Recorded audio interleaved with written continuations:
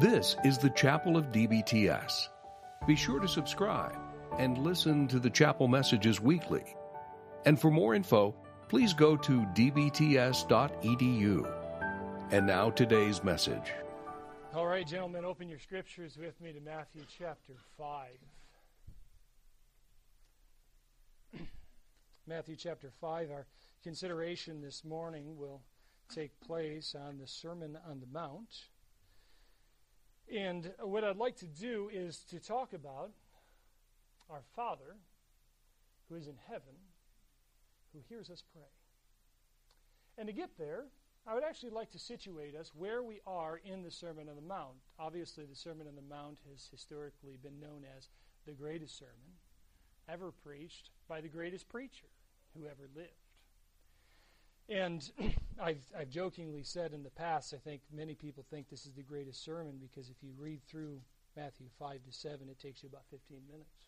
And people say, man, that is the greatest sermon I think I ever... Well, my sermon won't be that good today. But obviously, this is a rich passage of Scripture. And Jesus indicates many, many wonderful things to us here. And you'll notice, I want to situate us to where we are in this sermon, and particularly who the sermon is written to. It may be confusing at the beginning, because he says in chapter 5, verse 1, seeing the crowds, he, that is Jesus, went up on the mountain, and when he sat down, his disciples came to him, and he opened his mouth and taught them. Well, who's the them? It could be the crowds that he saw. It could be the disciples. Obviously, the disciples are a little bit closer, and so the referent probably refers back to them. But we know it, in fact, does refer back to them. Because just in a few verses, he's going to say, you're the salt of the earth. You're the light of the world. He doesn't say that to a general audience of people, the crowd, as the book of Matthew calls them. He says that to his disciples. So he's speaking to his disciples here. And if I could put a theme to the Sermon on the Mount, it would be, you are different because you have greater righteousness. You're different because you have greater righteousness. How are we going to demonstrate that? Well, Jesus begins his sermon in a very odd way. The Beatitudes are a strange thing. I mean, if I began my sermon with a series of Beatitudes, it'd be a little bit of a different thing. And Jesus, that's the way he starts. And nevertheless, I think there's a lot of meaning in these Beatitudes. In fact, he begins with, blessed are the poor in spirit, I think purposefully. Because he notes there, blessed are the poor in spirit, for theirs is the kingdom of heaven. He's indicating that these are the ones who will inherit the kingdom. These are the ones who will obtain that eternal life. They are those who are, as he says, poor in spirit. If we trace this through the Old Testament prophets and some of those ideas, we get this sense that these are the people who recognize their spiritual need. They are the poor in spirit. Notice then he says in verse 4, blessed are those who mourn. And while some have suggested that the Beatitudes are unconnected, they're random statements where Jesus just says, hey, here's some blessings and here's some things that may be attributable to you, and then here's some blessings that accompany that. I think that Jesus is actually intentional here. And if so, one has to ask the question, why are they mourning? Blessed are those who mourn. And I would suggest it's because they are those who recognize their poorness in spirit. He goes on to indicate, blessed are the meek, and I would say that flows out of a recognition of who we are and our mourning. Blessed are those who hunger and thirst for righteousness. Why? Because they know their need. Leads to being merciful, leads to being pure in heart, leads to being peacemakers. And ultimately, and I think this is one of the main points of the Beatitudes, it ultimately will lead to this. Blessed are those who are persecuted for righteousness' sake.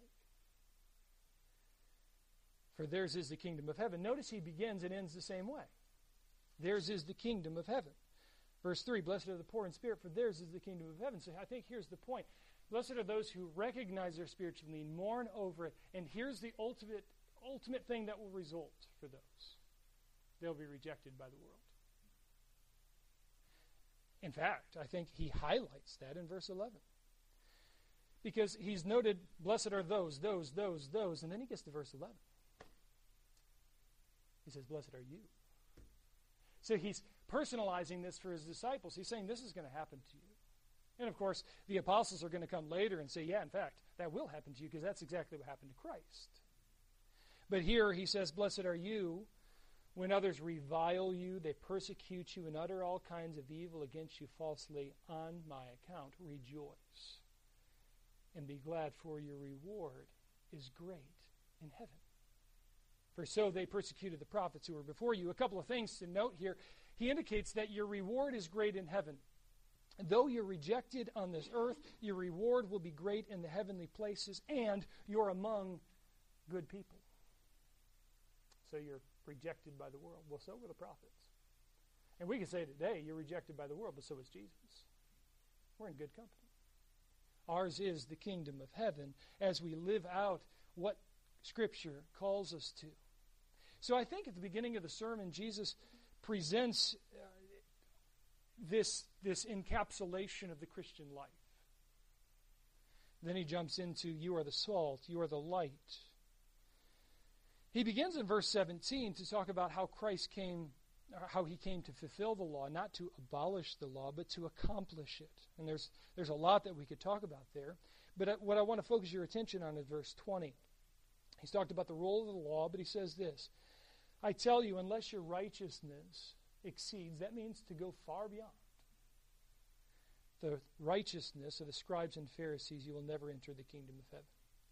So what he's indicated here is that those who are poor in spirit inherit the kingdom of heaven. And now he says, now, unless your righteousness far exceeds, you won't enter the kingdom of heaven. And I would put it this way. I think this is what we would all argue, that conversion results in change. That the Spirit who has saved you is also the Spirit who sanctifies. And Paul says in other contexts that those who do such things will not inherit the kingdom of heaven. Very similar language to what Jesus is saying here. So he's saying there's a righteousness that exceeds that of the scribes and Pharisees, which when I said that, none of your jaws dropped open. But if you would have been in Jesus' original audience, they probably would have. Because here's the example of the people who have all the laws in Moses, and then let's add some more to make sure we didn't get those, right? So if this is where Scripture says don't go, well, we're going to put the fence over here. We're going to say don't do this, this, this, and this. And people say, well, how am I going to be more righteous than them? And that's where Jesus comes to a consideration of the law. And the righteousness isn't so much that you have more laws than others. And in fact, despite what we often think, I don't think that the religious leaders, the Pharisees and scribes, actually made the law harder. I think they made it easier. Which sounds striking, but stay with me for a moment, because what does Jesus say here? He says, those who are truly my disciples, those who inherit the kingdom of heaven, have a greater righteousness, and they don't just not kill people. They also care about their words. They also care about the anger of their hearts. They're the type of people who don't just not commit adultery, but they're the type of people who care about their thought life. They care about where their heart goes.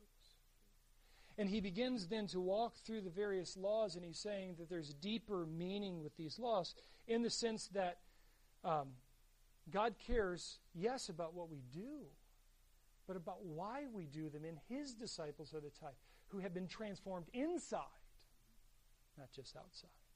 And that leads to a different type of life, and he develops much of that. And then he gets down into chapter 6, where our passages, where the passages we're going to be considering occur. And he says in verse 1, beware of practicing your righteousness before other people, in order to be seen by them. That is a key phrase for this whole section. Beware of practicing your righteousness, or doing righteous deeds in front of other people, in order to be seen by them. For then you will have no reward from your Father who is in heaven. Notice again that theme of reward in heaven. But I want to focus our attention on this concept of Father here. Now, Jesus is going to give 3 examples of how it is that we should not practice our righteousness before others. He begins with the example of giving to the needy, the alms. And he says, when you give to the needy, don't sound a trumpet as the hypocrites do. And then notice how he ends it in verse 4. So that your giving may be in secret. And your Father, who sees in secret, will reward you. He gives another example, prayer. And we're going to walk through this more carefully in just a moment, but he says, don't pray like the hypocrites. Why?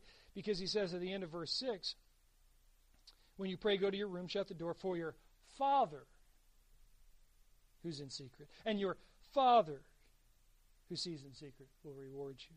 He says, don't pray like the Gentiles, because he says this in verse 8, don't be like them, for your Father knows what you need. Notice he then says in verse 9, pray like this, our Father who is in heaven. Notice he then gives a third example. So he's talked about giving alms or giving to the poor. He's talked about prayer. And then he talks about fasting. He says when you fast, don't look like the hypocrites. Don't paint your face and make everyone know, hey, I'm fasting. Instead, wash your face. Do all those sorts of things. Verse 18, that your fasting may not be seen by others, but by you might know the word, Father. I would say a theme throughout chapter 6 here in these first 3 sections is that you're like your Father. Father. In fact, notice the end of chapter 5 says, you therefore must be perfect as your heavenly Father is perfect. This theme of Father then is central to the conception of how we practice our righteousness. And I'd like to apply that to our prayer life. Now, this word Father is most likely, I follow Craig Blomberg here, is most likely the Aramaic word Abba, and it probably does bring over some elements of that word. Now, we've probably all heard the idea that Abba means daddy, and I don't think that necessarily is the best translation of the term. Having said that, if we go to the other extreme, to the degree that we distance the relationship, then I think we've missed it too.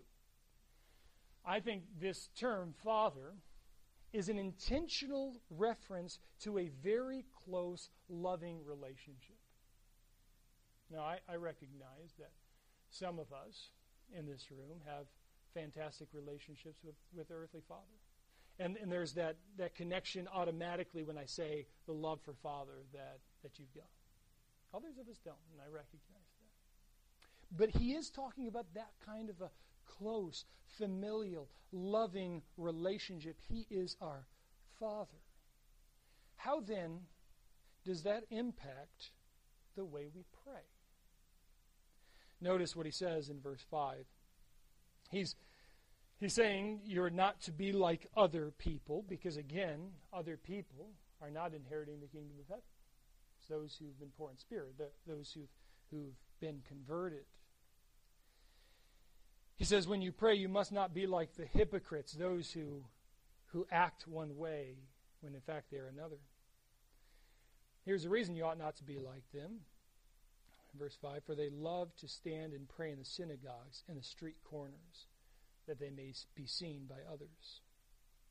So here's the question. Is the problem for these men, these religious hypocrites, that they prayed in the synagogues and the street corners? And the obvious answer is no, especially the synagogue. I mean, you would expect that there would be prayer in the synagogue, right? And this is where prayer would take place. And while it would be awkward in our generation today if you were to go out and stand in the corner over here and start praying out loud, I don't think necessarily it would have been in this particular context. That would be a place where people might gather. And so saying a prayer in that context would be perhaps a good thing. So the location of the prayer is not the central component of this, despite the fact that Jesus is going to say, enter into your closet in just a moment. The problem here is clear from the passage. They love to do this in the synagogues and the street corners. That purpose clause, that they may be seen by others. Their purpose in prayer is not to pray to God. It's to pray to others. And notice what Jesus says. Truly I say to you, they've received the reward. So what's the reward? Others heard them. So they went and they prayed so that others would hear them and others might think well of them. And Jesus says they have it. They've got it. But you ought not to be like that. You ought to care about something more significant. And so he says, but when you pray, go into your room, shut the door, and pray to your Father who is in secret. And your Father who sees in secret will reward you. Now clearly in verse 6 here, he says go into your closet, or into your room. Closet's the King James Version there. It's just an idea of a separate room where one would go unimpeded by others to pray to the Father. Now clearly I indicated earlier that I don't think the location of the prayer was the problem. And I'm convinced that Jesus is not saying public prayer is a problem here. Why do I say that? Well, because in just a few moments he's going to say, Our Father who is in heaven. And unless you have split personality or something, you don't tend to pray that by yourself. Right? So there's proper public prayer. But I do think this points out something for us. And that is that if your prayer life is such that you pray more in front of other people than you do in private, then you ought to be very concerned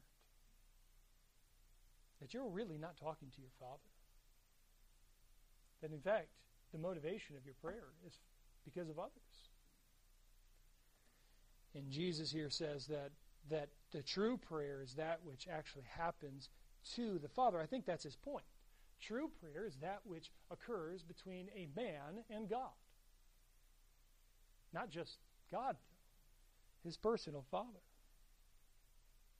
So, he says, when you go into your closet and pray to your Father who is in secret, and your Father who sees in secret will reward you. What kind of reward will he give to you? Now, some have suggested in the past that this reward is the answer to the prayer, and that may be part of it. But I think clearly within the broader context, he's been talking about heavenly rewards. In fact, notice over in verse 19, he says, don't lay up for yourselves treasures on earth, but treasures in heaven. That's where the rewards are. He's talked about it earlier in chapter 5. He says, blessed are you when others revile you, because you'll have rewards in heaven. He's saying here that those who truly pray to me, those who have truly been changed, those who are different, will pray to me, and they will receive rewards for that. They'll receive rewards for the relationship that they have with me. Where does the rubber meet the road for you and I in terms of this? And I think it does meet, the rubber meets the road in public prayer. The majority of us have opportunity periodically to pray in front of other people. You know, I mean, even if it's just in a local church setting, you know, everyone divide up into groups and let's pray. And here's my question. Have you ever noticed in your heart, have you ever prayed and then afterwards thought, you know, I don't know that I even prayed to God? Have you ever considered that in your heart? You thought so much about what other people were going to think about your prayer. You thought so much, I mean, you know, and this happens. I try and encourage people, you know, if you're in a prayer circle, right, you know you're coming next. What are you thinking about? What am I going to start with? How am I going to start this thing off? And I think that's the absolute wrong thing to think. We're talking to God. And I think this gets down to what we think prayer is. Prayer has nothing to do with people who are listening to me pray. It doesn't. It has to do with my conversation with God. And this wreaks havoc, I think, within even our churches. I remember when we had a relatively recent convert in our church in Philadelphia. And we were praying, and she said she didn't want to pray, and that was fine. But later on, I asked her, I said, no, why didn't you want to pray with your brothers and sisters in Christ? And she said, boy, because, man, everybody just knows how to pray, and I don't know how to pray. And as we discussed that, and as I thought about it later, I think the central idea here was that she heard these lines, that we have, and we had these pre-planned statements and these sorts of things. And she didn't know that lingo. She didn't know the lingo of how you were supposed to talk to God. But you see, we're talking the wrong way, aren't we? Because prayer is a conversation. In fact, it's a conversation to a person, to God, to our Father. And when we begin to lose sight of our Father, we've lost sight of the whole purpose. I mean, just think of how ridiculous it would be if my earthly father were standing here beside me. And I said, now let me talk to my Father. And I continued to talk to you, and I never even acknowledged his existence over here. My Father would be like, were you talking to me? What's going on? And yet I'm afraid that sometimes in our prayers that is precisely what has happened. Not one thought has headed past the clouds. We've talked to one another. And I trust that you're saying, well, that's not me. But if it is, then we ought to begin thinking about our own hearts here. And I think this may be more of a widespread problem than just the hypocrites. We care very much about these things. Now, let me also say that I don't think it's problematic if we plan our prayers. Okay, so someone might say, well, then clearly then we wouldn't want written prayers because those are pre-planned and that sort of thing. I don't think that this denies that, because at the end of the day, even if I've written out a prayer and I pray it precisely, the key is, who was I praying to? Who was I directing those words to? As I communicated, was I communicating to my Heavenly Father, or was I communicating to others? And this is the primary problem with the religious leaders here, these scribes and these Pharisees. They stood up and they wanted others to look at them. Instead of directing the focus to God, they were not praying to their Father. See, what Jesus says here is that those who are truly His disciples talk to Him. Notice the second thing here, though. The verse 5, and when you pray, you must not be like verse 7, and when you pray, do not heap up empty phrases as the Gentiles do, for they think that they will be heard for their many words. It's somewhat difficult to understand exactly what the problem is here with the Gentiles. It's possible a couple of things. One is that they're babbling. That seems to be the Greek word here. They're just babbling various things. And it could be that they're just babbling and they're hoping that their babbling to God would result in the right words and eventually that God would answer them. I think probably more likely, however, that the problem here is a mechanistic view of God. That what the Gentiles want to do is they need to pray a certain thing a certain number of times until God, whatever their concept of God would be, would finally relent and give them what they desired. I was just reading a book about spiritual revival in China, but it was talking not only about Christianity, but about some other religions as well, some of the more classical religions there. And he was talking about a man who was praying this prayer. And so the man asked him, so why do you pray that prayer? And he said, well, if you pray it 10,000 times, then you are guaranteed the blessing. And he said, I pray it 10 times a night. And eventually, by the time I'm whatever age, I'm going to get there, and that blessing will be mine. Is that the type of prayer that God calls us to? Let me ask, if in fact that was the type of prayer that God calls us to, who would God be? Well, I would say He would not be a father, not be a person in a personal relationship with us. Notice he contrasts that. He says, don't be like that. It's not about the number of words you say. It's not even perhaps about the way that you say it. He says, don't be like them. Verse 8, for your Father knows what you need before you ask Now, we could get into a whole theological drama here about how do so if God knows what I need, so then why do we pray at all?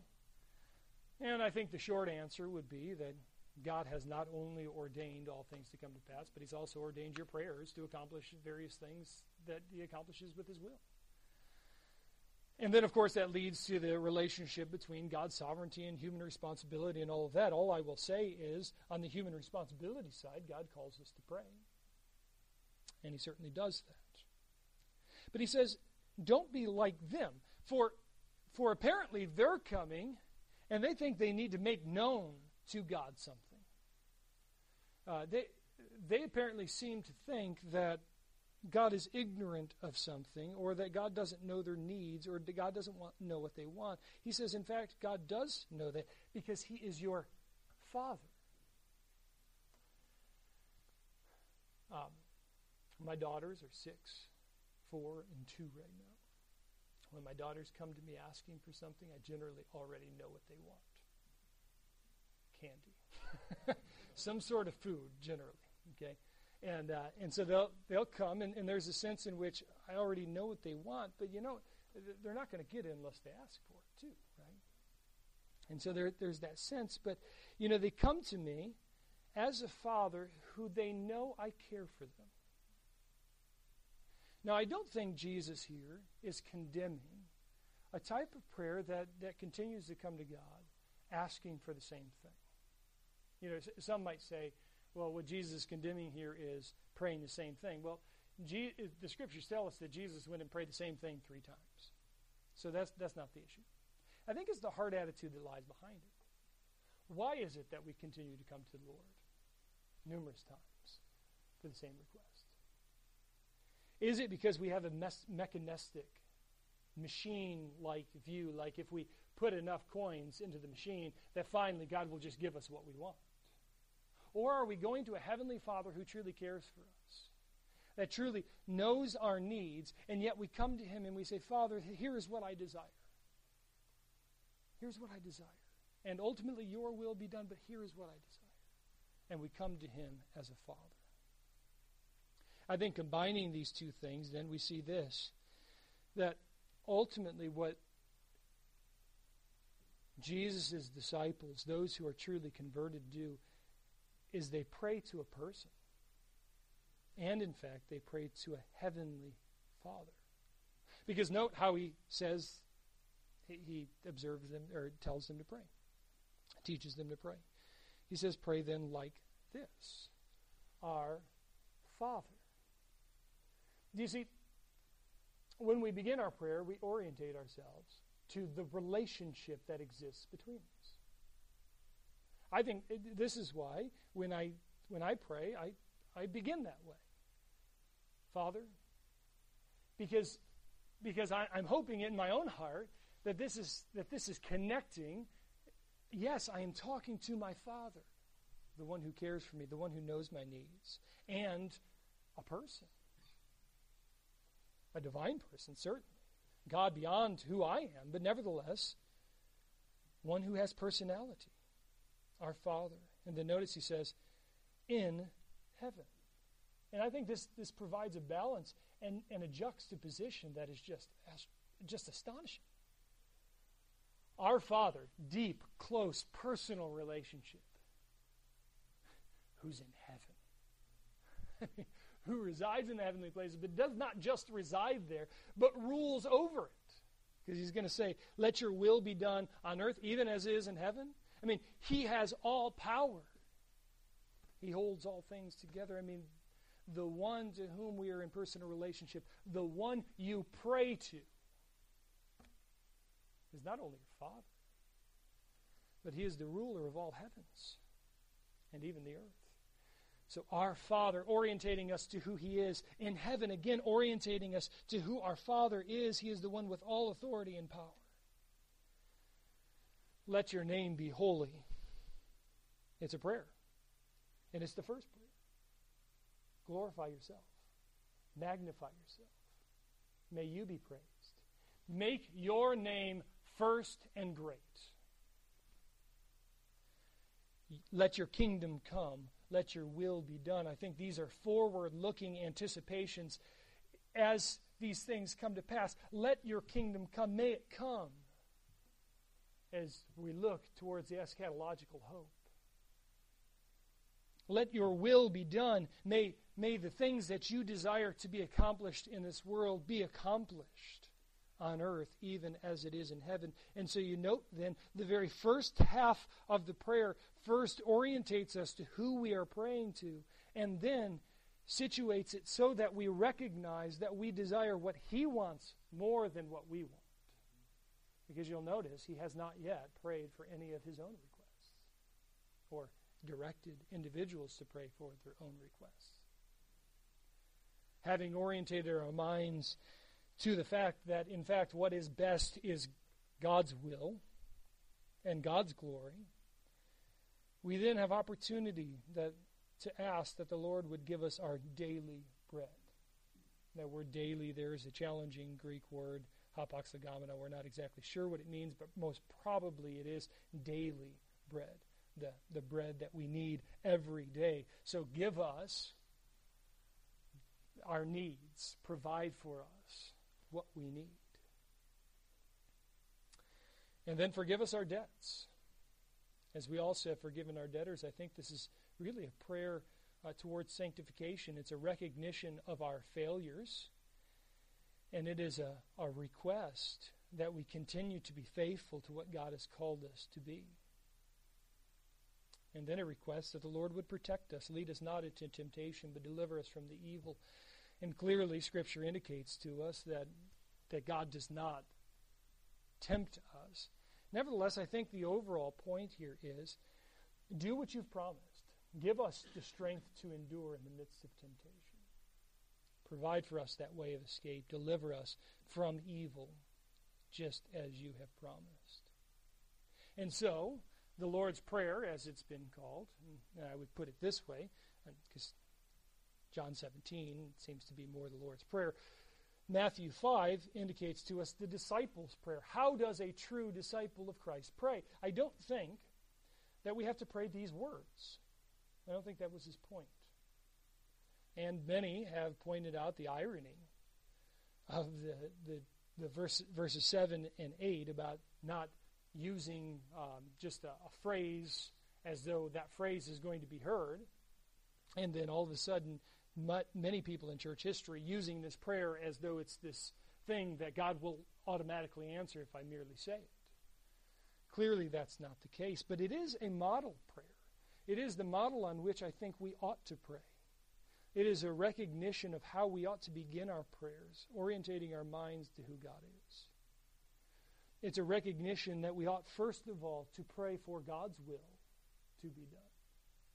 And after that, to pray for the needs that we have, the spiritual needs and the continued sanctification that God has promised to us in His Word. Those are our ultimate needs. And so, stepping back into the broader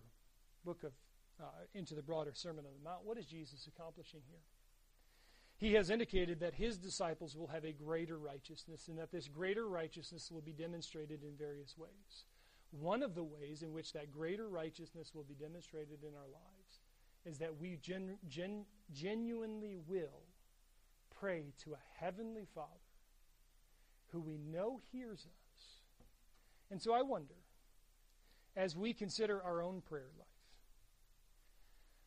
are there some things that Jesus criticizes here that resonate within our own hearts? That we say, I've noticed that in my own prayer life.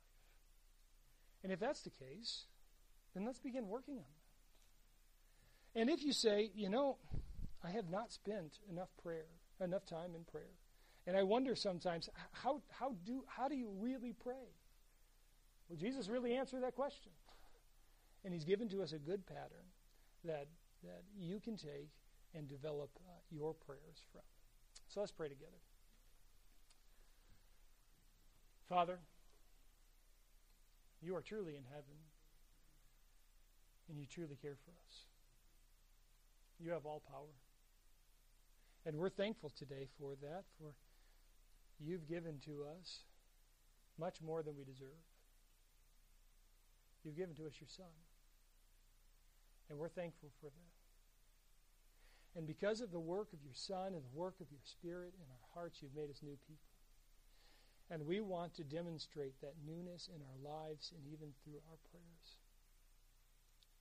And so we pray that you would continue to change us, that you would make us more into the image of your Son. We thank you that we can look forward to your heavenly kingdom coming down into this earth, and we anticipate that. And yet even today, as we look forward to that day, may your will be done on earth today. May it primarily.